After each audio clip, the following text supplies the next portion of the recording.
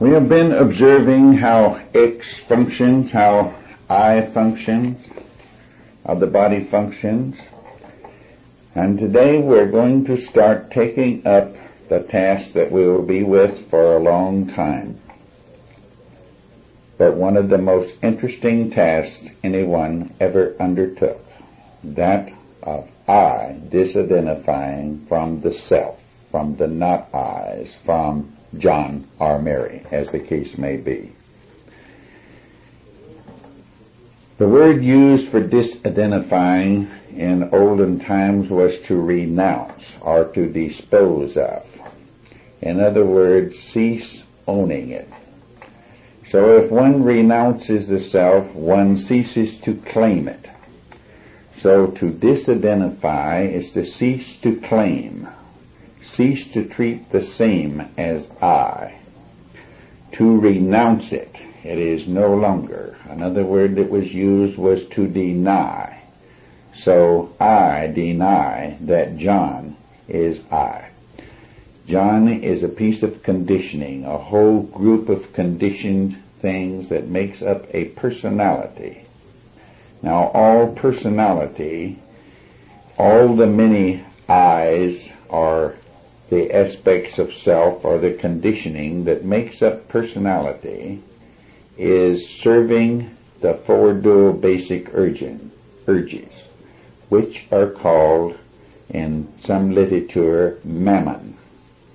The urge to gain pleasure and comfort, and to escape all pain, to gain attention, and to avoid being ignored or rejected, to gain approval, and to escape disapproval, and to gain a sense of importance and control over other people, and to escape the sense of inferiority or the inability to control others.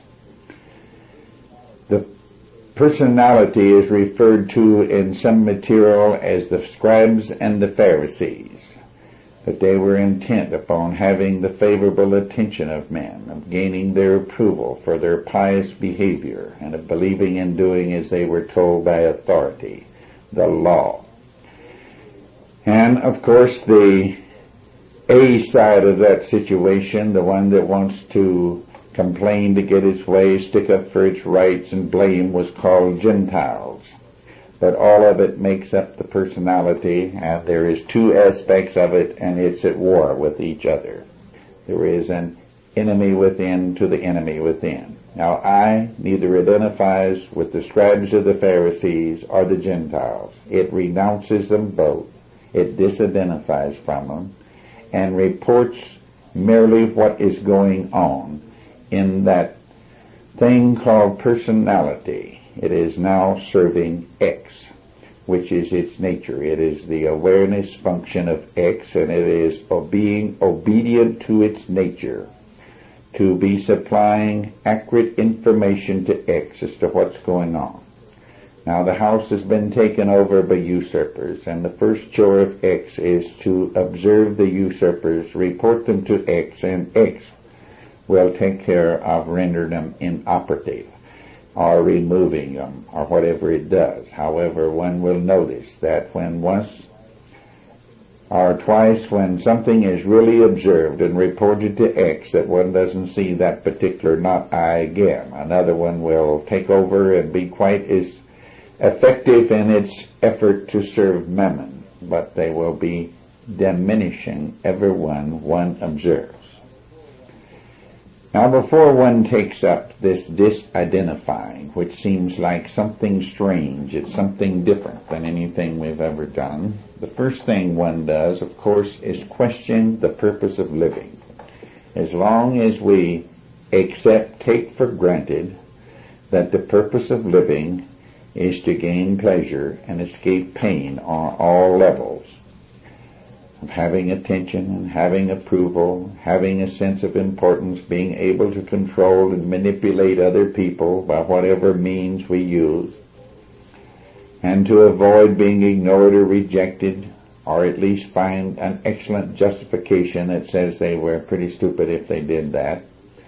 Always avoid disapproval, or if not, justify that the person that did the disapproving was picking on me, not seeing clearly, etc., and the sense of inferiority. As long as these are identified with, I is hypnotized, is serving mammon, because all of them are an effort to keep them. No matter what goes on, it is serving mammon. So disidentifying is to renounce, deny as being I, the self. It is to dispose of it and see it as an object. Now, as long as we have as the purpose of living is to be non-disturbed, that of mammon, we're dependent upon everything that offers it, regardless of whether it be communism, whether it be some other ideology, whether it be a person that I gain some pleasure from. And if I am dependent upon that pleasure, then I'm dependent on the person, then I must guard and watch, and I will feel jealous if they give any attention to anyone else. I will be fearful lest I lose that source of pleasant attention, and there is very apt to be violence. The inner man is in a state of violence as long as I is hypnotized by the not I's and it is asleep.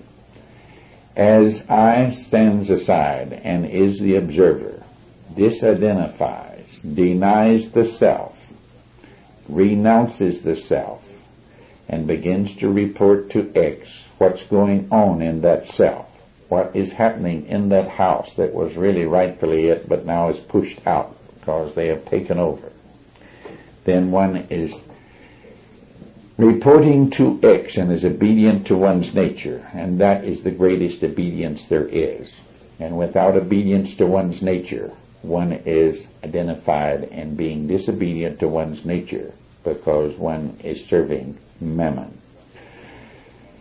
And one is dependent upon every suggestion that offers pleasure and comfort or threatens pain. Now, the things that one renounces, of course, is called riches, possessions. Now, let's talk about not the house and the car and the property and the bank account, which all the self does possess, and we will leave it possessing those things. But let's observe that it possesses opinions, of which it prizes highly and considers that my opinions are always correct and that other people's are always wrong, and that I must defend these opinions.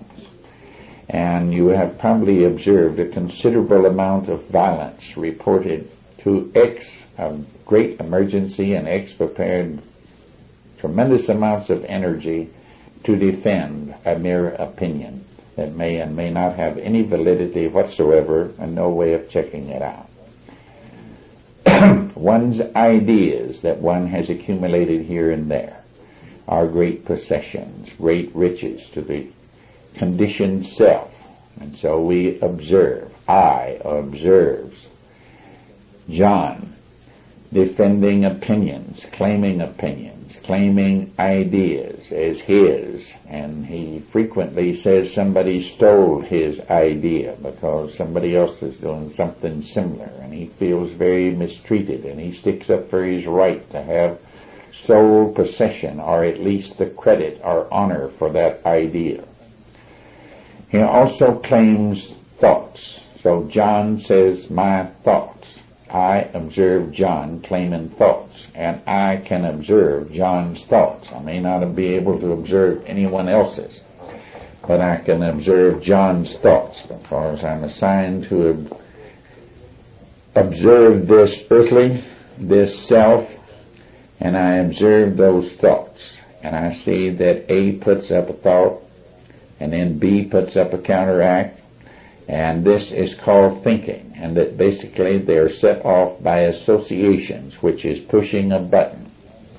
So John had his face pushed in the Bermuda grass and beat up by a neighbor kid when he was 5 years old.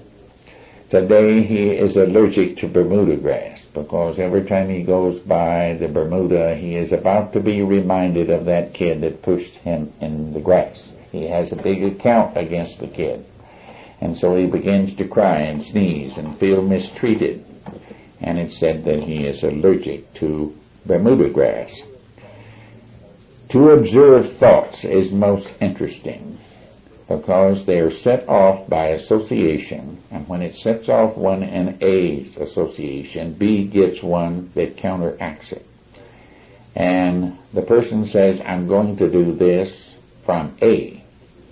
And then B sets up and says, yes, but this might happen if you do that. And then begins A to set up another idea as to what it would have, another thought, and then B says, yes, but. Or B originates an idea that we will do a lot of good and gain a lot of attention by giving $1,000 to the Boy Scouts. But A says, yes, but if you do that, we can't get the boat. And we do want the boat. And B says, yes, but if we get the boat, we won't be able to give the $1,000, and somebody might say that we were just showing off. And A says, but it won't be showing off. It will be providing something for the family to enjoy, and I'm getting it all for the family.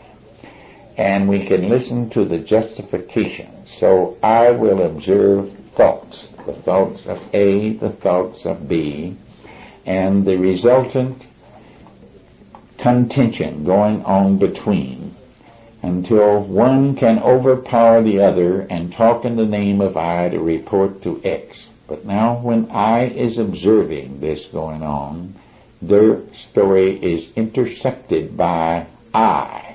I is now the mediator between self and X. Before I was hypnotized and X was speaking in the name of I, this self was speaking in the name of I directly to X. Now I's on the job and is the mediator, and it screens all the material that the self is rambling around with. So there begins to be an entirely different state of affairs.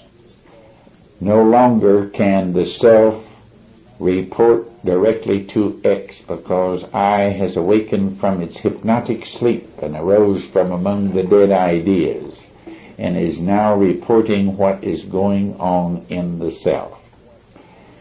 It reports what I has as a treasure and where I's attention continually is. The false I. The false I, the self's attention is all on the treasure of the four dual basic urges. It holds this out as the great treasure. And it continually attempts to gain it. It uses every contention to both A and B to get it. And the self is ever involved in war. And it never gains the non-disturbed state. It's always a little bit held out in the future. But as one I, the real observer, begins to observe this, one realizes that the four dual basic urges are a fallacy. It is an illusion, and that the struggle towards that illusion is the disintegrating factor that has brought men to a disintegrated state of fighting jungle wars to each other, to hating each other, to contending constantly, and that within there is the battle going on between A and B. His outward world is merely an outward expression in society of each individual's inner state. One sees that one is, while identified with the not I's, is bringing about all the things that the not I's say they don't want. They want pleasure and comfort, but they're doing everything possible to bring about dissension. They want attention, and they do everything possible to have one ignored. So, as one observes this, one has a complete change in values. But we will not start to work on the values yet. I is merely observing the action of the self. all the many not I's, all the bits of conditioning. One is observing personality. And as one observes this personality becomes rather passive. It is as an object being observed. It is a thing that is being observed much as one would look through a microscope and observe bacteria on a slide. It is purely an object or a thing. Now this is the beginning of awareness of self. The beginning of self-awareness is the beginning of objective awareness. Now all of our days we have been subject to whatever went on. We saw it as self. I was the subject. And how did this affect me? How did this affect? Now as I observe the not I's, I observe John. I will observe him building accounts against Mary and against every other person he meets. He will be building accounts against the government. He will be building accounts against someone that he hears speak out in public that is opposed to his ideas, that he feels in some way is a threat to him. You will see him, John, I will observe John indulging in self-pity because of something that happened long ago, and because I was mistreated today. Somebody failed to give attention to John. Somebody failed to give approval when he felt he was entitled to it. He put on a good act. He was a scribe or a Pharisee, and nobody really gave him any great praise for it. He's horribly disappointed. Mary, I observe Mary when I'm the lady. I observe Mary being very upset because no one noticed her new dress. Now, I doesn't own a dress, and I doesn't own Mary. I is observing Mary, but Mary owns a dress, and Mary has a new dress, and it's very lovely according to Mary, and possibly to everybody else. But nobody noticed it, and nobody gave her a compliment, and nobody gave her any approval or attention, and she's very upset. Now, all this does not get to X anymore, because I is observing this. Mary takes care of the children, her children, please. And I observes Mary feeling that the children are obligated to her because she fed them and clothed them today, and she washed their clothes, and they should be obligated to her and do what she wants them to when she wants them to. And I might observe Mary making the children feel guilty. It is an excellent means of controlling. And if she doesn't control, she feels inferior. If she controls, she feels pretty good. She is powerful now. She is important. The children look up to her and feel obligated to her. I may observe Mary making John feel obligated because she cooked a good dinner, or because she cleaned the house up very well. And if John doesn't notice these things, woe be to John. So I observes the play going on in the bits of conditioning. It is as though one were above a house and looking down into a house that had no roof or a transparent roof and could see all the things going on in that house. Maybe some kids are in the bathroom making a mess, some mother's in the kitchen cooking, and another one is trying to gain some approval somewhere by painting a picture or by doing a piece of work or whatever it may be. One eye is observing a house full of not eyes, which about half of them are opposed and trying to undo the intentions of the other half. One half is serving mammon by complaining, sticking up for rights and blaming. The other half is trying to serve mammon by trying to please everybody, by believing and doing as they're told by authority. And they quote books and say, you know this is what you should do. And this is the necessity, and this is absolutely necessary. And they try to please Mammon, gain Mammon, serve Mammon by appearing to be different. And there is a war going on. This is called conflict. It is called struggle. It is called resistance. I observe these, and does not try to stop them, but is merely observing and reporting to X of what's going on in this house. This group of not I's really make up two nations, the Gentile and the Jews. The Jews live by the law. Please everybody, believe and do as you're told by authority, and appear to be different. The Gentile says, hang all that. It's important to have my way right now, and the way to get it is to complain. So I will put on a demonstration in the streets.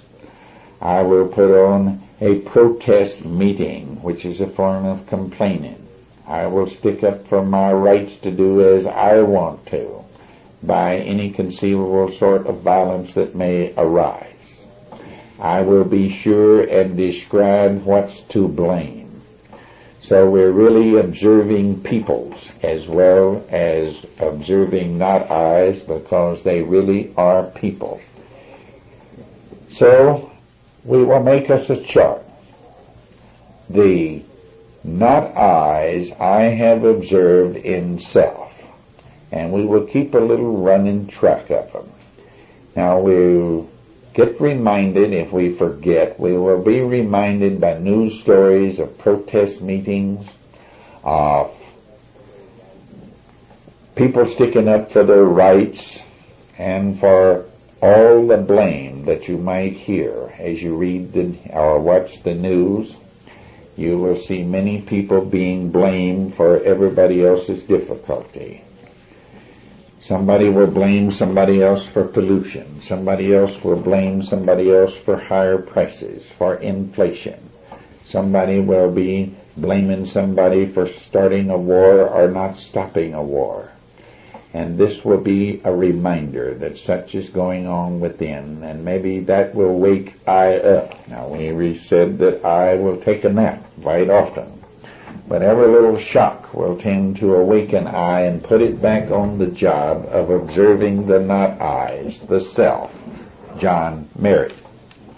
And as one observes this, one finds there is a cleaning out of many of the not I's. I begins to think it's rather funny that all these not I's are so busy serving an ideal called Mammon. The ideal that instead of experiencing everyday existence and living and experiencing a more conscious state of being, that unknowingly each and every one is trying to serve an ideal of being non-disturbed, of gaining pleasure, gaining attention, gaining approval, and importance, and being very upset if they're ignored or rejected or have any pain or are disapproved of, or find it incapable to get everyone to do what they want them to do when they want them to do. So we will keep us a chart, a nice sheet of paper, and I observed this not I doing so-and-so. I observed this not I doing so-and-so. This is to keep I awake. The chart being around the house will remind I to get back on the job. I is very weak. It's been hypnotized since shortly after birth, and it has, of course, not developed. It has remained weak. It has remained little, while the personality has taken over and has become very powerful. And as one observes this personality that is serving Mammon, and that one side of it has vanity. It has a beautiful picture of itself as being very holy, very righteous, very wonderful. And pride is on the other side defending. It's the only place that they cooperate. Pride defends vanity. Vanity is of B and pride is of A. So let's observe pride and vanity. We will also observe this self, that when it does gain a little attention, or a little approval, or a great pleasure, or a great amount of attention, or a great amount of approval, no matter how fortunate it would be from someone else's viewpoint, it is very quickly the greed makes it want more, better, and different. This is the trick of mammon. The four dual-basic urges, no matter how much they should receive, they are never fully satisfied except for a very few minutes, and then the greed says more, better, and different. And let's observe greed only in this particular week, along with watching the not eyes. We'll see that when there is gratification of the senses, gratification of the urge to have attention, gratification of the urge for approval, and even gratification of the power urge, the sense of importance that it's never quite enough. And that very quickly Mammon says, but that's not quite enough. Let's have more, or let's have better, or let's have different, or let's have it given for a different reason. And as we observe this, we will see many not eyes that will not appear again in a few days. So let's observe them. Let's do not condemn or justify them. We observe and record what not eyes I have observed this day. And each day we will keep a running list of them.